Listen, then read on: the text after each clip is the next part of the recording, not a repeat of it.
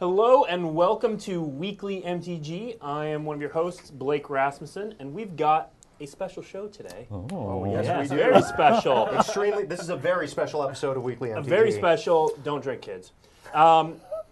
We are with the franchise team. After school specials on Weekly MTG every week. Every week. We are talking to the franchise team this week, which has had a lot of questions, a lot of mystery around it, which we're going to demystify what these guys do today. But first, I'd like to welcome back my co-host, Steve Sunu. Yeah, good to be back. Yeah. Good to be back. I've had a fun time surfing the Blind Eternities, and I'm back, ready to go.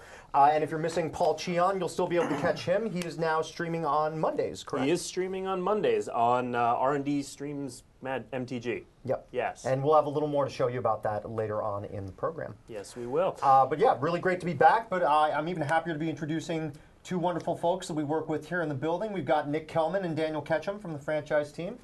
Hello. Yeah, camera's right over there. Steve knows who you are. I do. We work together. I'm Steve. We work together. Hi. All right. But no, it's really great to have you all on the show.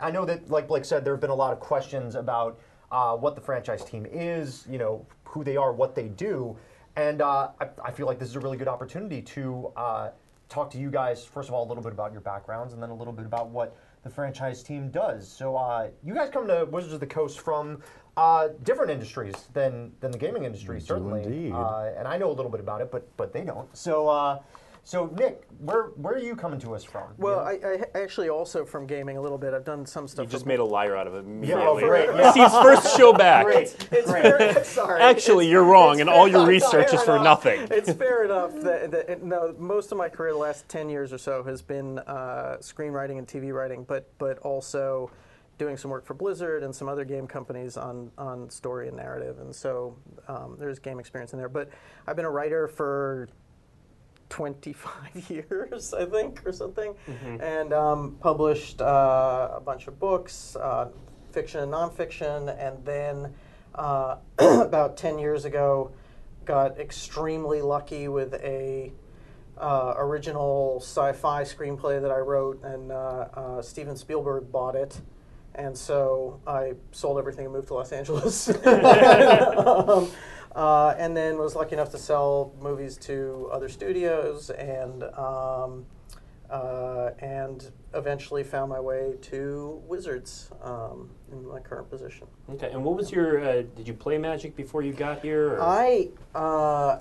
I'm hesitant to admit this because it dates me, but I played Magic since 1990, from about 94 to 2000. You already said you had a 25-year writing career. I know. Yeah, so that's about as long. He started when he was 4. 10. Yeah. So I played early on, and then I stopped for a while, and then I got back into TCGs a few years ago, and then have picked Magic up again in the last year. Next week is my 1-year anniversary here, which is Congratulations. Oh, happy anniversary. That's great. staggering, but yeah. Daniel, how long have you been here? Hi. Just about 6 months now. I started in January. Okay. So, And yeah. what were you doing it's kind of before flash. Before that, I was at Marvel Comics. Oh, I think I've heard of that place. Yeah, maybe. Yeah. Steve and I actually go back. We have a secret history in comics together. We do. It's yeah, true. yeah. We both used to and now work that we on both it. made it out, we talk about it like it's our nom. Yeah, a little bit. Yeah. A little bit. But yeah, no, I worked at Marvel Comics for 11 years, and I was an editor. I worked on Punisher and Spider-Man and Moon Knight for a couple of years before moving on to X-Men, and that's where the bulk of my time was. So yeah, I got to work on a bunch of cool books with a bunch of awesome creators. I got to do Age of X, which was a big crossover X-Men event that Mike Carey worked on, and then I got to go on and I did A-Force with Willow Wilson and Marguerite Bennett.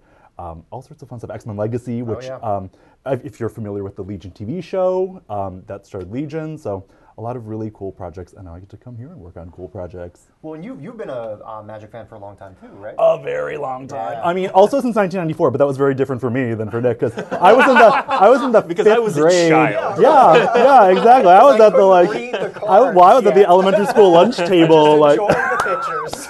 I was definitely that fifth grader who was like opening Fallen Empires boosters and being like, why do all the throws look different? Like, I was that kid for sure. So. And that is actually a great transition into what your jobs actually are on on franchise Oh, team. there you go, because, there you go. I'm sure when we brought up the I'm sure we brought up the graphics of everybody's titles already, but in case you didn't catch them, Daniel, you are the Senior franchise art director.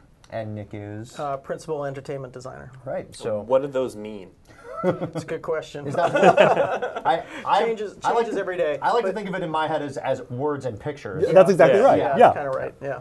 Yeah. Well, so why don't you tell us about what the franchise team is? Because we've said that word a bit now for the past year that the franchise team has been around-ish, Heck, we've said it a lot of times in the first couple of minutes of this stream. and so, many times in yeah. the first couple minutes of the stream. But what is the franchise So team? for the past year and moving into the future, Magic is spreading out into a bunch of new expressions, and so this team was kind of created to help tie all of those expressions together in terms of story and art, and communicate between them, and also work directly on several of them.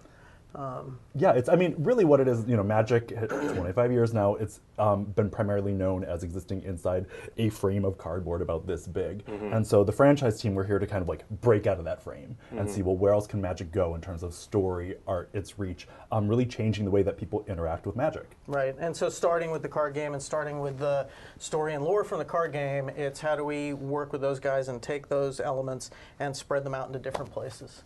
Okay. When you were making the box and talking about breaking out of the card frame, I could hear your boss. Who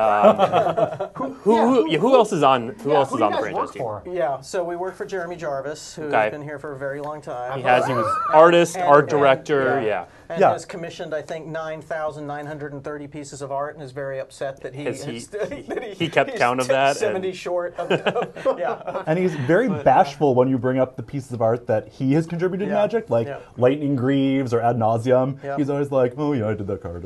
Yeah, yeah. But so he's the head of the franchise team, and then there's a bunch of other people on it, including Matt Cavada, who's been here for a long time, and Gino Choi, and Garrett Garrett Turner, Turner, Matt Danner, Matt Danner, Jordan yeah. Komar, Yeah. all of Yeah. our favorites. in fact, everybody on the team has been here a long time except us. Yeah, except for us. Right, Yeah, you guys are the new guys, which is why you That's got why we're here. volunteered for We're this. here. Yeah. Everyone else had enough Nobody else like could be chutzpah to be like, tricked. no, no, I'm not doing this. They know who I am. It's hazing. Yeah. Talk a little, you've mentioned that you work with bringing a lot of these disparate elements together. What other teams in the building do you work with, and what's that relationship like? Well, I mean, so on the narrative side, I work intimately with the world building team. So the story people who have been here and been in charge of story forever, like Jenna Helen and Doug Bayer and Ken Troop, I meet with them 2 or 3 times a week for quite a long time to talk about the card story and to talk about all the other things that we're planning and coordinate on that. And and then we work with the digital teams about to help them out with making sure that the expressions that they're creating there are also part of that same framework. So those are, for me, that's who I primarily work with in the Yeah, building. well, I And mean, then- really, it's Magic's. I mean, we're talking about the franchise team sort of managing Magic's outward face to the world in a lot of ways in terms of story and narrative and art. And right now, that specifically is the Planeswalkers. And so we're in a lot of ways the stewards of the Planeswalkers. We share that responsibility with R&D. And so if you think about, well, anything that the Planeswalkers touch, we have some sort of a hand in. I mean, that's just about everything we're doing. It's a at the lot of moment. things. Yeah, exactly. It's a so lot. so Nick's Yeah. listed a few of those departments, but I'd say that we're in the lucky position where we get to interface with everyone throughout the building, and you find folks. So yeah, it's pretty great. Now, Nick, you said something that made me think. The world building team. So a lot of people, since you guys started taking over story, have been a little confused about what the relationship is with the world building team and you guys. And can you talk a little bit more about that relationship and what Yeah, they sure. do? I mean, I don't know where taking over story came from. Story was always a thing that, like, a handful of people on the world building team, if they had the time on nights and weekends, would generate. And as Magic Story grew, and as I said, as Magic as a franchise wants to start branching out into a bunch of other media, it was just too big a job for those people and not fair to those people. So the way that it's working right now is those folks that I mentioned before, and with input from me and Daniel, were kind of together generating the plan for story across everything, basically, and then the fiction piece, the written piece, is at that point, once we agree on what the story should be and what the character should be and the direction, then that piece, that kind of that core is then handed off to me, and I'm going out right now and finding writers to execute on it. And then once drafts come in, there's still a lot of back and forth. Like Jenna and I go over every story together, and not just.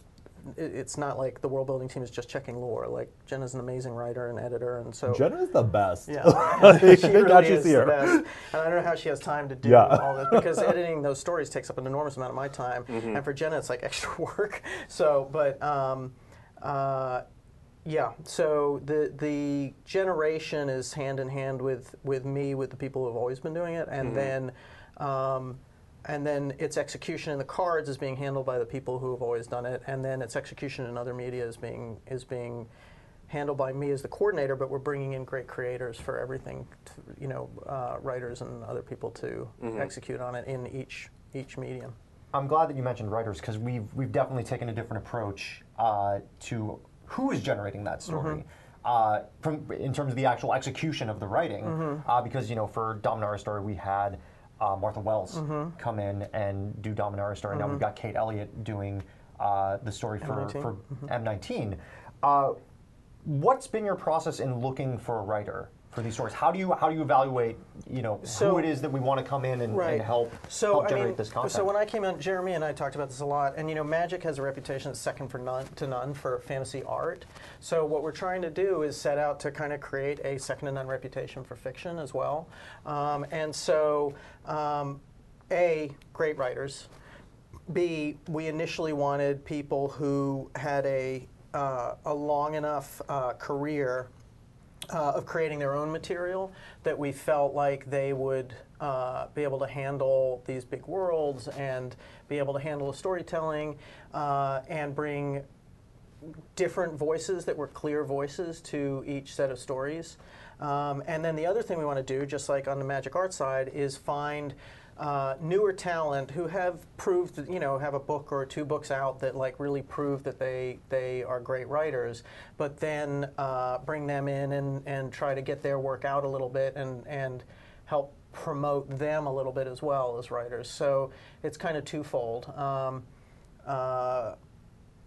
Yeah, so that's kind of the criteria. Well, and the outside writers thing, It was almost a coincidence that you guys came on at about the same time that we started using outside writers. Not exactly, but I know Ken Troop, who you mentioned earlier, he and I have been talking for a couple of years now about, can we bring in extra writers? Can we bring in outside writers? Because, like you said, it was extra work that people like Jenna and Allison were doing on their lunch breaks and after work and stuff like that. So what was kind of finally the impetus to be able to bring in outside writers? Was it just we had money and time? Yes. Great. Cool. And that's our show. Thank you. Great. Here we go. You heard it here first. No, I mean, of course. Look, it's always it's like I said. The decision was made before either of us got here at a high level that Magic wanted to expand into lots of different media, and so that created the money, and then they brought me and Daniel on, and that created the time, and obviously, we both have a history in publishing, so so that was also part of it, where I've been reaching out to people that I know who are fiction writers and fantasy authors and agents, and bringing those people in, and then. And Daniel's been doing the same. So, I think there's something really exciting about, this is also always the case at Marvel when I was editing comics, right? Is X-Men have been around for 50 some odd years. It was always exciting when a new writer with new ideas walked in the door with their own point of view, and they were like, hey, I'm going to tell my story, but through the lens of these characters. And you would get something that felt grounded and authentic and cool to that person and the property, but kind of everything working together was something new and different. It sort of expanded what X-Men did. And I think that that's what I'm really excited about the franchise team doing with Magic, is, it's awesome to have Jenna and Allison continuing to contribute, but I'm also excited for the new voices that come in who are like, okay, if I did something with Chandra, or if I did something with Garrick, or, you go down the list of Planeswalkers, like, what might that look like, or what could that be, and where could that take Magic? And I've said that before too in other interviews for us that giving those writers room to breathe is really important. I mean, it's like there's no point in bringing in these great talents that have their own voices, and then telling them they absolutely have to write this exactly like this. Otherwise, so you can't even tell who they are. So it's like you want them to bring their own stuff to it, and like, for instance, like Kate Elliott, like she does. Her character relationship stuff, particularly between women, is great. And so I thought, okay, like we want to tell this story about Bolas and Ugin, and we wanted to have a frame story, which actually was going to be a little different originally. And Kate came in and she was like, I'd love it to be this thing. And I was like, that is awesome. And like, let's do that. And so she has really brought all of that rich character relationship stuff to the Bolas and Ugin story, which is really what their story needed. And that's very different than some of the stories that I can't tell you about that we have coming up are tonally very, very different, and so we have a completely different writer who's really good at that kind of stuff. Yeah, that's really important. So the Tarkir stuff in the current story, that was Kate's idea. You didn't come to her and say. Yeah, well, so we wanted to do a framing story for a variety of reasons, and we wanted Bolas covertly present in the framing story,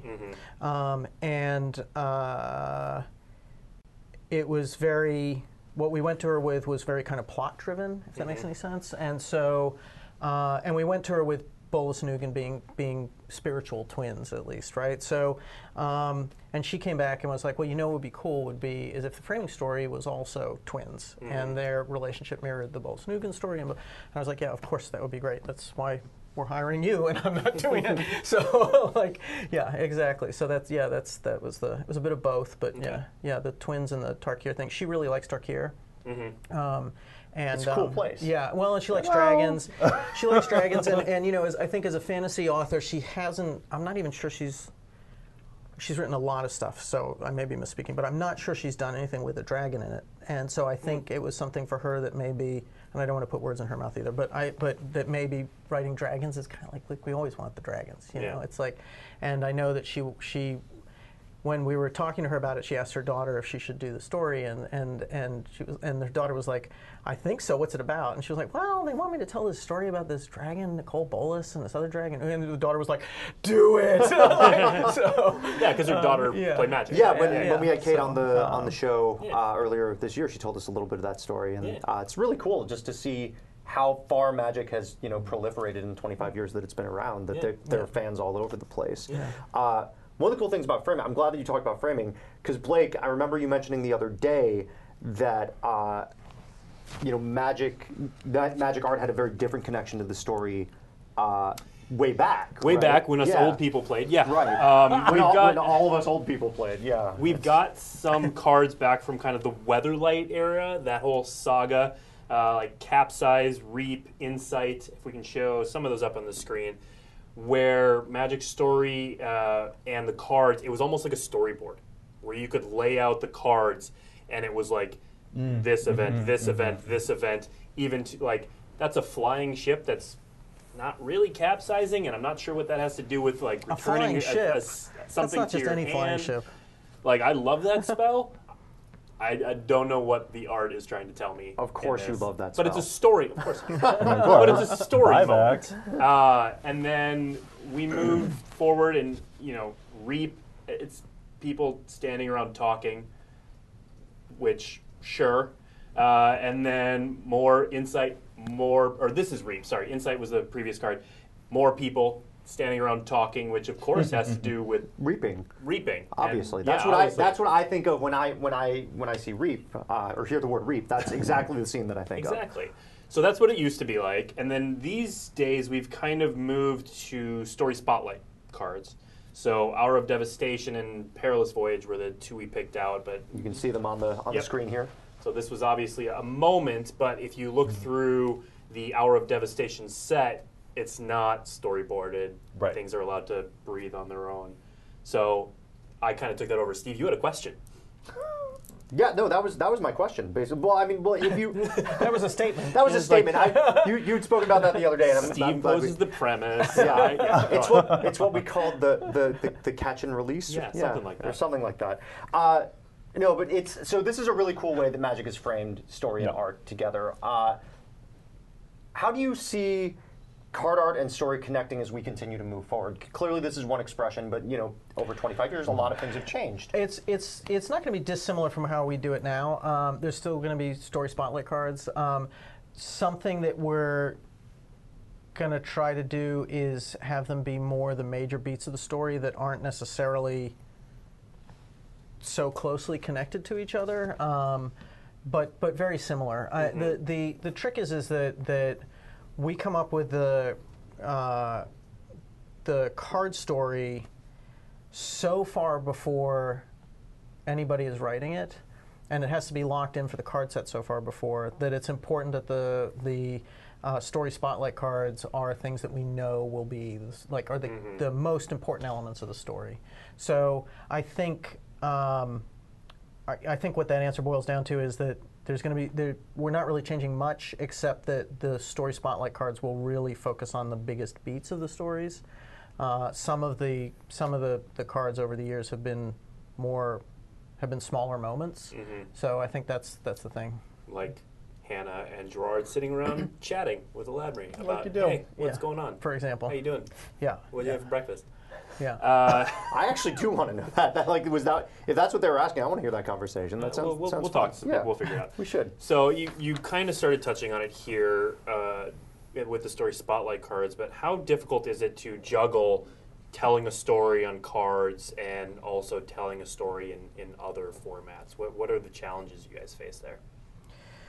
Well, there's a lot. I mean, do you want to talk about the artistic challenges first of all? I mean, they're two pretty different animals, right? Because a card, you get a frozen moment in time that can only capture so much, and maybe a line or two of flavor text. Yeah. And so there's only so much that you can convey there. I mean, I think that Magic has done a kind of an incredible job of conveying as much as they have over the. They've found ways to maximize that little piece of cardboard as much as they can in like the type line, the title. They've managed to communicate so much, but I think that again, as we look outside the card frame, there's so much more room to explore and to spread out and to do other cool things. Yeah, and I mean, so I mean, obviously there's the graphic element of like all our characters are shown from the front. So that's something that like we have to start thinking about if we're going to go into other media. It's like, well, what are the backs? Like very simple things like that. And then on the story side of things,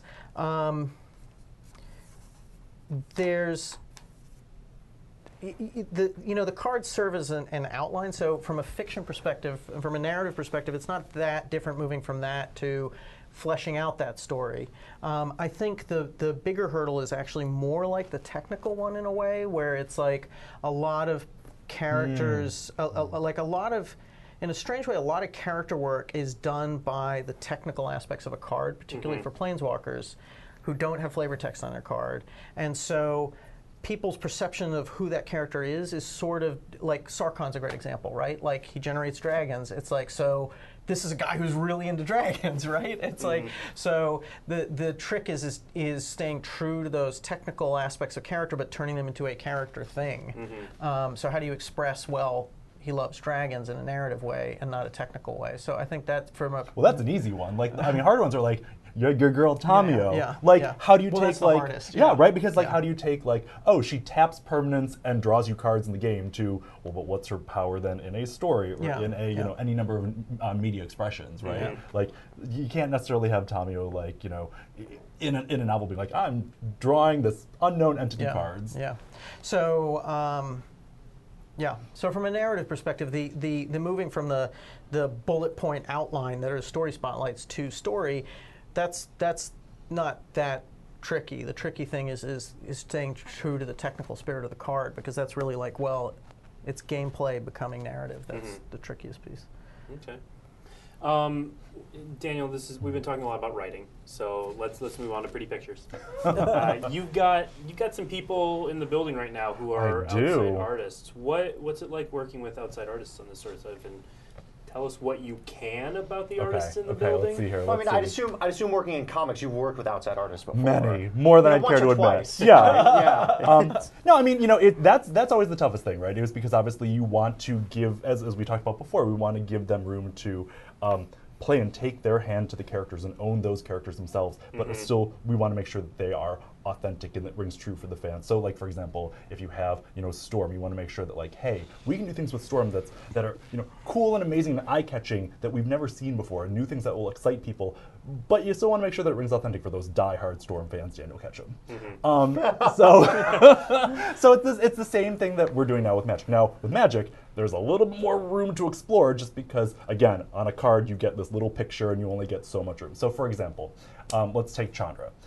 Chandra, there's this question of, again, we know Chandra, kind of what she looks like from all angles, but we've seen lots of different kinds of expressions of her powers. Well, what definitively are her powers? How do they look? What's out of bounds? What's fair use in terms of like, well, what could she do like on the spot? What does it look like when she's casting a spell? How is that different from what it looks like when Jace casts a spell? And so the artists that are in the building right now are getting to kind of dive into all that fun stuff. I mean, Nick and Jeremy and I have had lots of conversations about like, okay, well, what might those powers be and how might they work? But the cool thing with working with the artists now is we get to turn that over and be like, okay, now you go, and we want to see like, what can you make of that? And so they're experimenting right now and figuring out like, okay, well, what do Chandra's powers look like, and what's a cool way to express, Teferi slowing time, or Nahiri crafting weapons out of stone. And so I'm super excited to see what they come up with, and then what doors that might open for us in the future. Okay.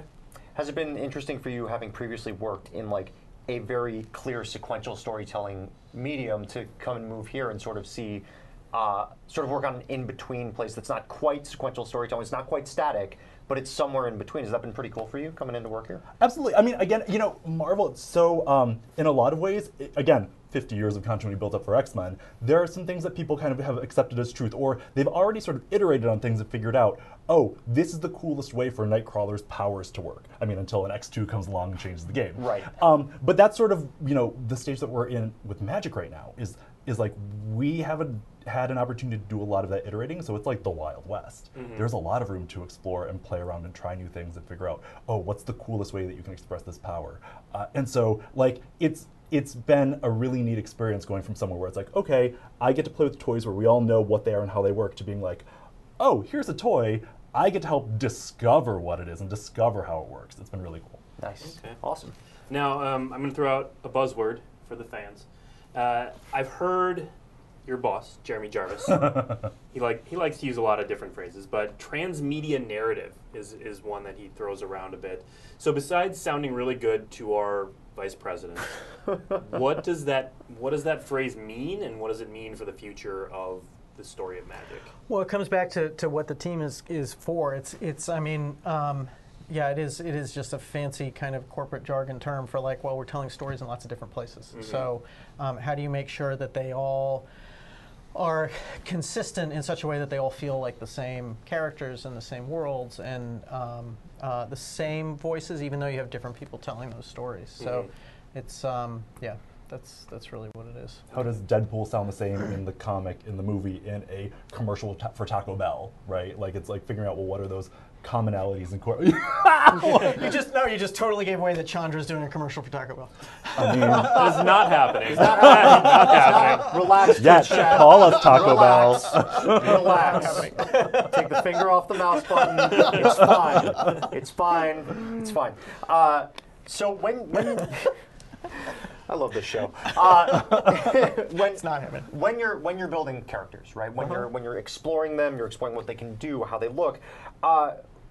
We touched on this a little bit with sort of looking at their powers and exploring that. But what else is the franchise team looking to do with these characters that Magic maybe hasn't done before? Do you want this one? Do you want me to take it? What you got? What you got, Kelman?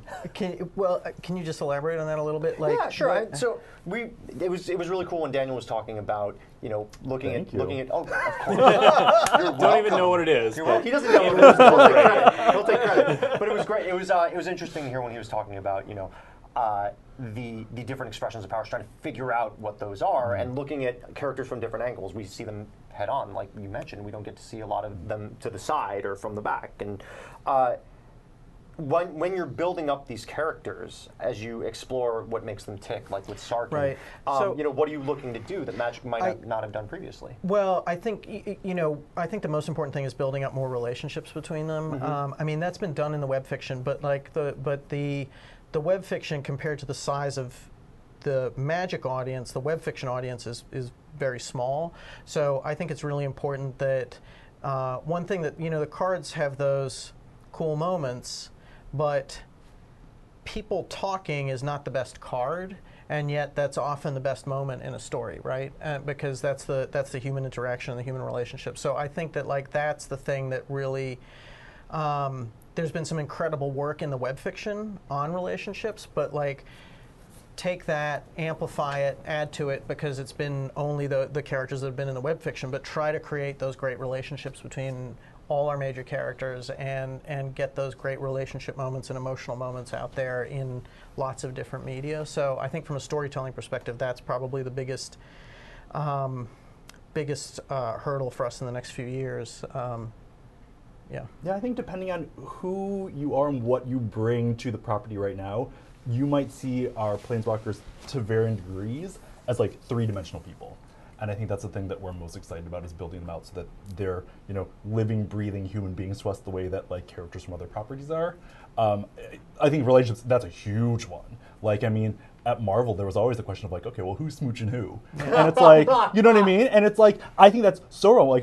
Who's smooching who in the multiverse, Nick Hellman? Yeah, well, some people are. But, so I think that's a big one. And beyond that, it's what makes these characters tick? What are their motivations? What do they want beyond winning a player a game, right? What hurts them? What do they find funny, and how are they funny? That's a big one, because I feel that's a huge space for us to explore, right? So all sorts of new things. I also think there are some characters that the card game wouldn't necessarily care about, that even just in lunchtime chats, amongst the franchise team, we'll be oh man, it would be awesome if we had a character like this. And so hopefully we'll get to do more of that as we explore some of these other spaces. Yeah, I mean, it's interesting coming into the building. I just had this experience today with somebody who came in from the outside, who's going to do some work for us. You don't realize how opaque Magic Story is to a lot of the world. They're the fans who know the web fiction and know the stories, but they're a small part of our audience right now. And to all of us sitting here on this couch, we know all these stories, we know all these relationships, but it's kind of, we want to bring that out into the world and broaden it and get that get it out there that some people are smooching other people. Yeah, and so that when Chandra says 2 lines of dialogue in her Taco Bell commercial, from that exactly who she is. It's not happening. This is not. Not a thing. Don't stop it. Stop it. Someone at Taco Bell is real happy about all the free advertising. Yeah. Okay. Moving on. Besides commercials, Now you're making me all hungry, and it's. Is this how we You're get gonna spend your choco next tacos? 3 I think days that's how answering tacos. this is how this is This what is how I, it starts. This is how it starts. No regrets. Don't feel sorry. So in your guys' happy places in your head, so not necessarily in what is happening, definitely not commercials. How do you see people being able to experience the Magic story with a lowercase s in the further future, 2022, 2025? Well, the dream situation is every way that people experience story for other big IPs. So I mean, we want to see comics, we want to see graphic novels, we want to see novels, we want to see some kind of film or TV. So in the dream state, years from now, it would be that. So Okay. yeah, and then there's the digital aspect. So other games that are not card games. I don't know, open world RPG or something like that. I feel like fans of Magic are kind of in on the secret right now of how deep Magic can go and what potential it has for telling awesome stories and bringing awesome experiences to players of the game, but also just people who latch onto the characters and the stories. And so I think that ideally, in some amount of time, hopefully sooner rather than later, will offer those people lots of avenues to participate in Magic and to express that fandom and to share that with other people in any number of ways. All the things that Nick just listed, but even like, you can go to a store and you can find a banana that has like a character on it, you know what I mean, on the little sticker. I would love for I'm not making another pitch for like a thing, but for to see Chandra Magic bananas. characters. Yeah, Chandra bananas. Why Also not? not happening. No, but you know what I mean? no. Like you can see you can go out and get that Chandra Snuggie or whatever it is that you want. Yeah. Where you can interact with the characters in lots of different ways, and I hope that we're as pervasive in the future as some of the other entertainment brands, because I think that Magic has the potential to do that. Yeah, I mean, it's almost a unique situation where there's this enormously rich universe and history and story and 25 years of stuff. And like when I bring a writer in, I'm like, look, you probably don't know this, but the Magic universe is like 20-30% the size of the Marvel universe. Like, and then so it's a lot of immersion. Like I just had this experience the other day where we brought a writer on and I sent him all the stories he has to read to catch up, and he's like, he like had a breakdown. I was like, I don't understand. I told you there was a lot of backstory you have to catch up on. But so, yeah, so it's an interesting situation where it's like this thing exists, and it's like, how do we get it out there in the world so that everybody else can see how cool it is? So like my mom understands yeah, who Chandra is. yes, Yeah. yes, Yeah. Happy birthday, Mom. yeah. Happy birthday, Blake's mom. Yay! Happy birthday, Blake's mom. Cool. Well, so let's continue on that thread. Do you see a point where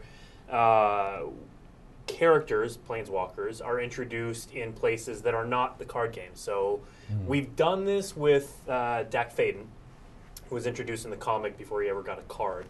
But do you see this becoming a more regular occurrence? Like we have a Saturday morning cartoon and we meet a planeswalker. Do they even there do versus- Saturday morning cartoons anymore? I hope so. It's For like- my they're future great. child's sake. They're Yeah, great. but I don't know. Yeah.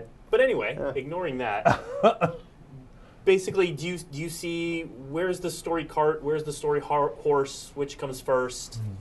I'm sure that I'm sure that we will introduce characters, planeswalkers in other media sometime, like at some point in the future. I certainly hope that stuff exists so that we can do that. I can imagine that it would be a lead into that character appearing in the card set at some point. So I would be surprised if we introduced a planeswalker in particular without some idea that in the next year or two they might appear in the card set, Sure. or somewhere else, and eventually in the card set. But certainly non-planeswalkers. I mean, it's kind of already like Kate's stories have already happened, and there's been some really fun theories about how that frame story ties into like upcoming card set stuff and things. So. That was Nick really holding back from saying anything. No, it about- wasn't. No, it wasn't actually. No, it's all public stuff. I'm just Yeah. I'm just saying, like, it's been interesting to see people tie stuff together, yeah. So but I think at some point, if we introduce a planeswalker, it's probably with the intent of that character eventually being seen everywhere, including the card set. So, it's whether it happens to come first outside of the card set is not necessarily either way. material. Yeah. Yeah. Okay. So that covers most of what we wanted to at least introduce you guys to. We have a ton of questions from fans. We do. If you are in Twitch chat right now and you want to ask a question, feel free to throw it in there. We've got a whole list to get through. So don't be offended if we're not Don't be able offended to if we don't get the get Twitch to you, questions but yet. feel free to throw questions at us. I've got a bunch from Twitter. Before we do that, however, while the questions roll in, we've got we've got a rapid fire round Here we go. to test a little bit of your story background and knowledge. And well, this question does neither of those things. Oh. But the first question. Good lead in, Blake. Thanks. Yeah. Thanks, master of transitions. Who would win in a fight, Fibblethip or Zindersplit? Spit. I say What you got? Fibblethip because his eye is slightly bigger. Okay, that's. Oh, what- I said Fibblethip by default because the other guy won't be able to find him. He's totally lost. All right. Which Gatewatch member or former member would win in a foot race? To me, it's obviously Chandra. Chandra. Yeah, it's got to be Chandra. Okay. She's real fast. Yeah. Is that canon? She real fast? Yeah. She real fast. Okay. now. She real fast. Character bio. Yeah. Loves fire from Kaladesh originally. She real fast. She real fast.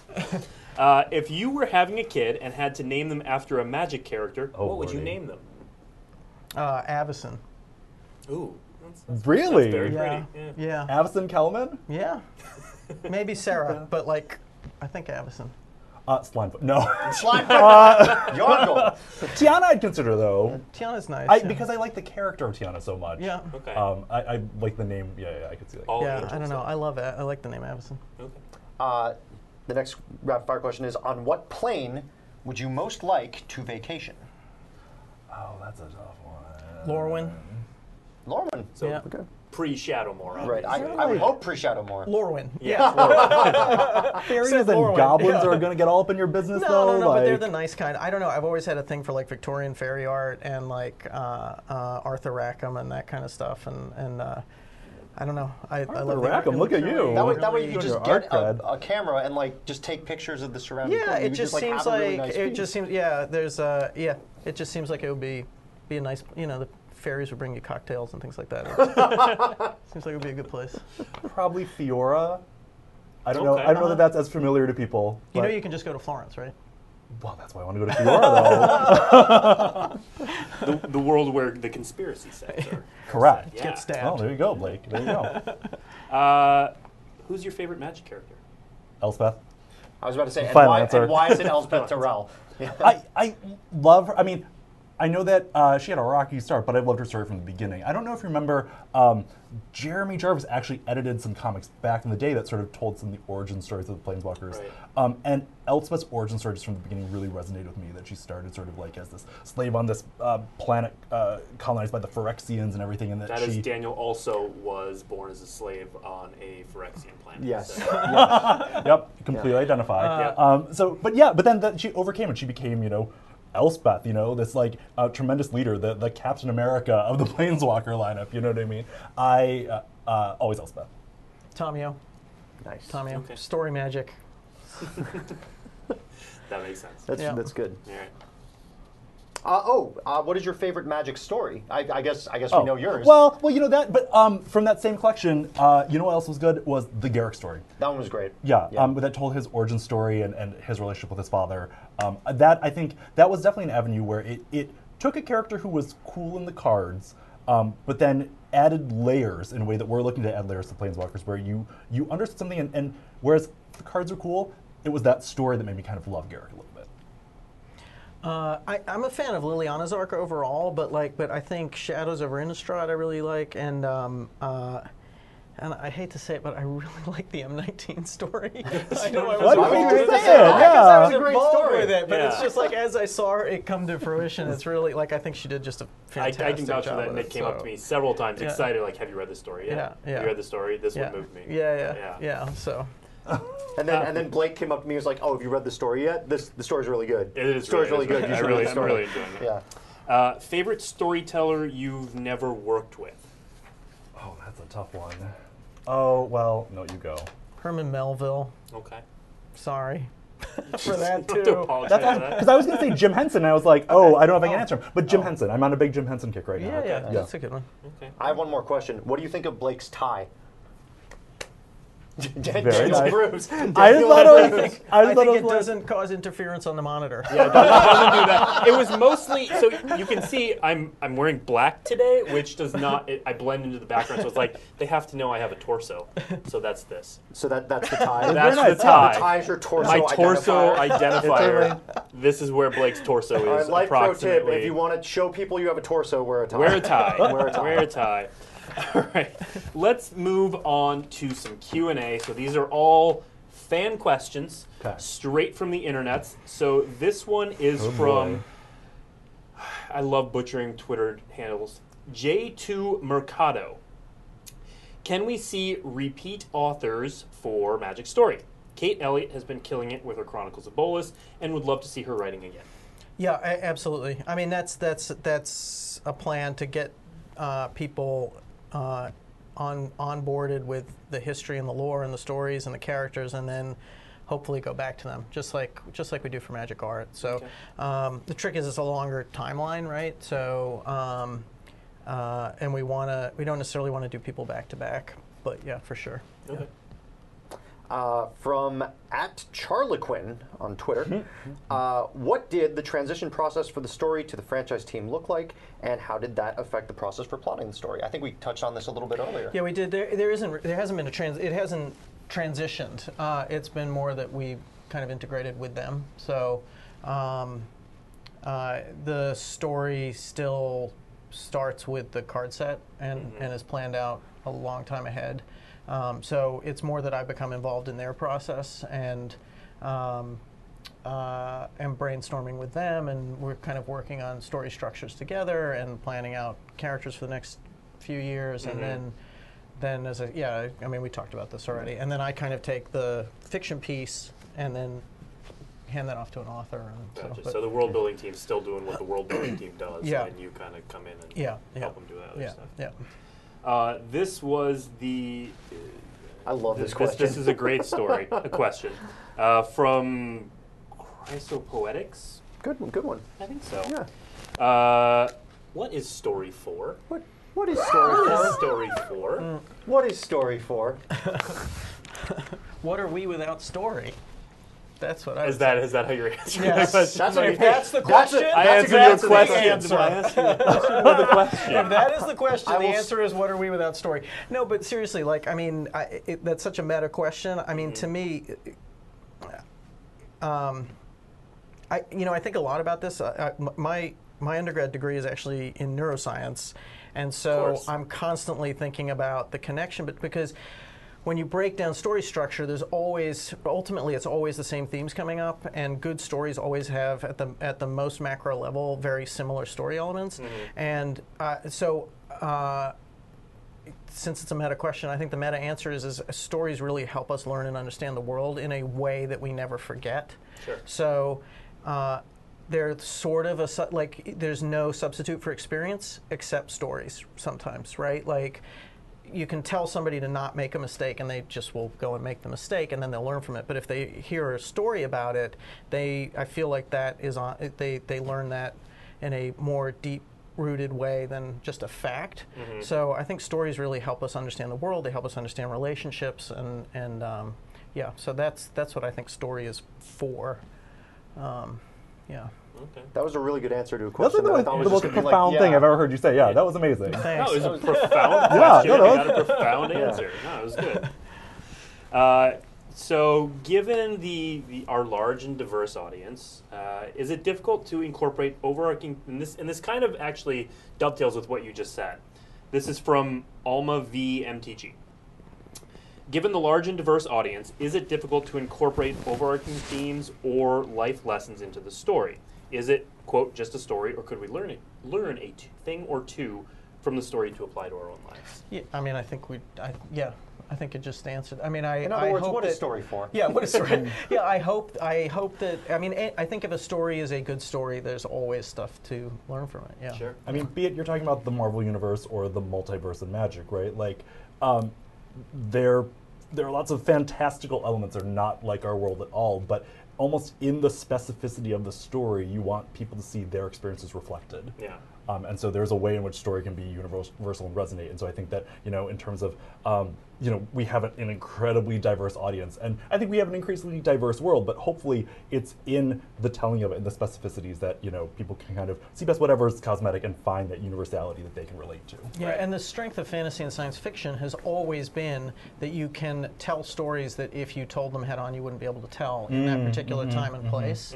So I think, if anything, like, fantasy stories or science fiction stories in a lot of circumstances are the only way to tell certain stories, before the world's ready to accept them. And Sure. it's like, so, and then you can do things that you can also have great what if situations, like you can have magical circumstances where a father is younger than his daughter, for example. Like, that's a really cool thing. Like, what does that look like, So, yeah. Okay. Next question is from @EctoCoolerRanch on Twitter. It's a great, best. it's a great best name. name. What It's a would great that, name. wait, like Ectocooler, like the high C flavor with the Yeah, with like- ranch? like- Like, what would that I taste like? I don't know. I mean, I actually we can Steve's talk childhood. about that. Steve's childhood, yeah. That's going to be Chandra's Taco Bell drink. It's not happening. It's not happening. With a Chalupa. It's not Chandra's happening favorite whatsoever. Taco Bell meal is combo a meal, chalupa. yeah. Anyway, the memes. from Okay, at Ecto Cooler Ranch on Twitter, Chalupa. asks, is there Chandra a conscious effort put towards developing unique world-building concepts like villains, races, and factions? So I would put villains in a different category than the other two things. The short answer is yes, but the villains piece is less a world building thing than a story thing, and the races and factions is a world building thing for sure. Okay. Yeah. I also think yes, because again, the card game has very specific wants and needs, right? Like for example, the cards that will want to visit worlds where like you can get out of it the things that are important to Magic, like 5 colors and certain kinds of conflicts and a good setting that you can get a very full world to explore with the cards. Underwater world would be a tough one to explore in the card game because it's hard to get all 5 colors of mana out of that, and like what kind of conflicts do you have and everything else. Not impossible. It would be tougher than some of the others. But like Magic Story, on the other hand, where you're not fettered by the same considerations, it's very easy to be like, yeah, we're going to tell a quick story on Underwater World, or they're going to visit this plane that where like all matter is immaterial. It's all music, or it's all like flashing lights, and it's like we couldn't get a full cards out of that, but we could get a chapter of fiction out of that. And so I think that more and more there's room to explore new and different kinds of worlds. Okay. This question comes from Twitch chat. So you're not prepared. Uh-oh. What considerations, if any, go into building a narrative that shares elements with ancient history or current societal trends? So basically, what happens when you dip into the real world a little bit for story inspiration? One more time. Run that. What considerations, if any, go into building a narrative that shares elements with ancient history or current societal trends? So we saw this with a lot of our earlier sets, where, for example, Arabian Nights was based off the 1001. Yeah, 1001 Tales. Well, sure, Amonkhet or something, but it's different for world building than it is for story. So those are really different considerations. I think on the story side of things, I don't know. I guess, and this is just for story in general, I think you don't want to be too on the nose. Like if you're, especially with like the societal trends part, like it's funny that I was just talking about science fiction, what science fiction and fantasy does well. Like it's kind of looking at things out of the corner of your eye a little bit. So that's the primary consideration, I think, is like, I think if you set out to tell a story about like something that's happening right now in society as like this story is going to be a lesson about that thing, it's very difficult to make that a good thing. But if it grows out of the story, that is usually a bit better, and I think that's because it tends to be not quite exactly the thing. It's kind of refracted a little bit, and that enriches it a little. The historical tropes thing is a different. Do you want to talk about that? Well, I mean, to build off what you were saying, I think there's something really cool about taking the science fiction fantasy lens to something that's familiar, right? Because once you kind of like put it through enough filters, it starts to look distant enough that you can kind of shed your own perceptions about the whatever baggage you got with the real world thing that we're talking about, be it a place, historical event, person, topic, whatever, and you can kind of look at it in a different way and participate in it in a different way. And so I think at best that's what we can do with Magic, right? Where you can kind of like recognize something familiar in it and kind of love what you loved about ancient Egypt and Amonkhet, but it's put through enough lens where you're like, oh, this is a completely new experience that I can enjoy in a different way. Cool. Yeah, go on. Oh, did you have more? No, it's okay. Okay. This question comes from at a Johnny Coldmane. That one's for you, Steve. Not Johnny that's Goldman? good. I like it. Johnny I like Coldmane. Coldmane instead of Goldmane. Oh my god! The first week that I was here, Nick sent me an email asking for something about he wanted like a document or an image for a Johnny Goldmane, but his autocorrect changed it to a Johnny Goldman, and a Johnny Goldman is not my new favorite place. It's always a Johnny Goldman. So this comes from at a Johnny Coldmane. It's a two-part question. I think the part you're going to want to talk to is the second part, but we'll read the whole question. Okay. How does story balance out the needs of color balancing planeswalkers for standard with the needs of the story? This is a roundabout way of asking what Wizards of the Coast is doing for Green Mage fans who were in agony after Garrick and Nissa left the mono green pastures. So, it's funny you asked that question. It's so funny. Yeah, it's crazy. It's like we planned something here.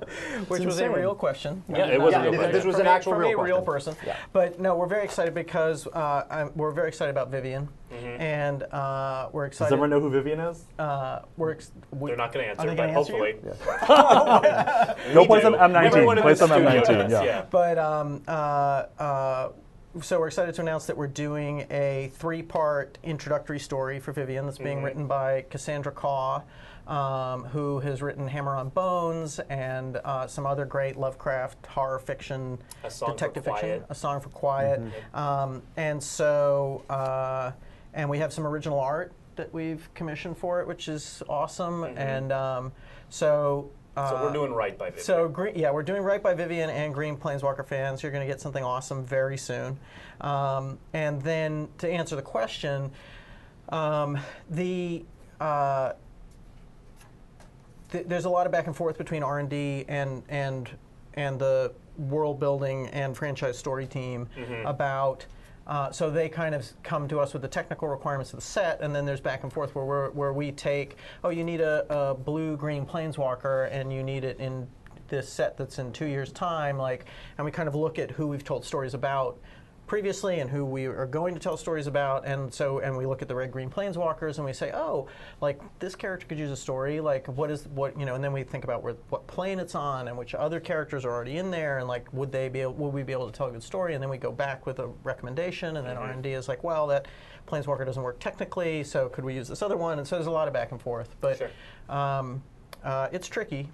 It's definitely tricky, but it tends to start with the question from the technical side, and then we try to move the pieces around and make the characters get an even Land attention. where they need to be. Yeah. Makes sense.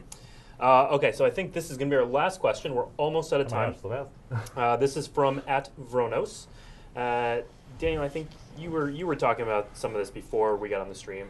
So Duels, the web comics, and the IDW comics carried a lot of supplemental story weight over the past decade. Are there similarly supplemental storytelling outlets planned nowadays that you can reveal or discuss?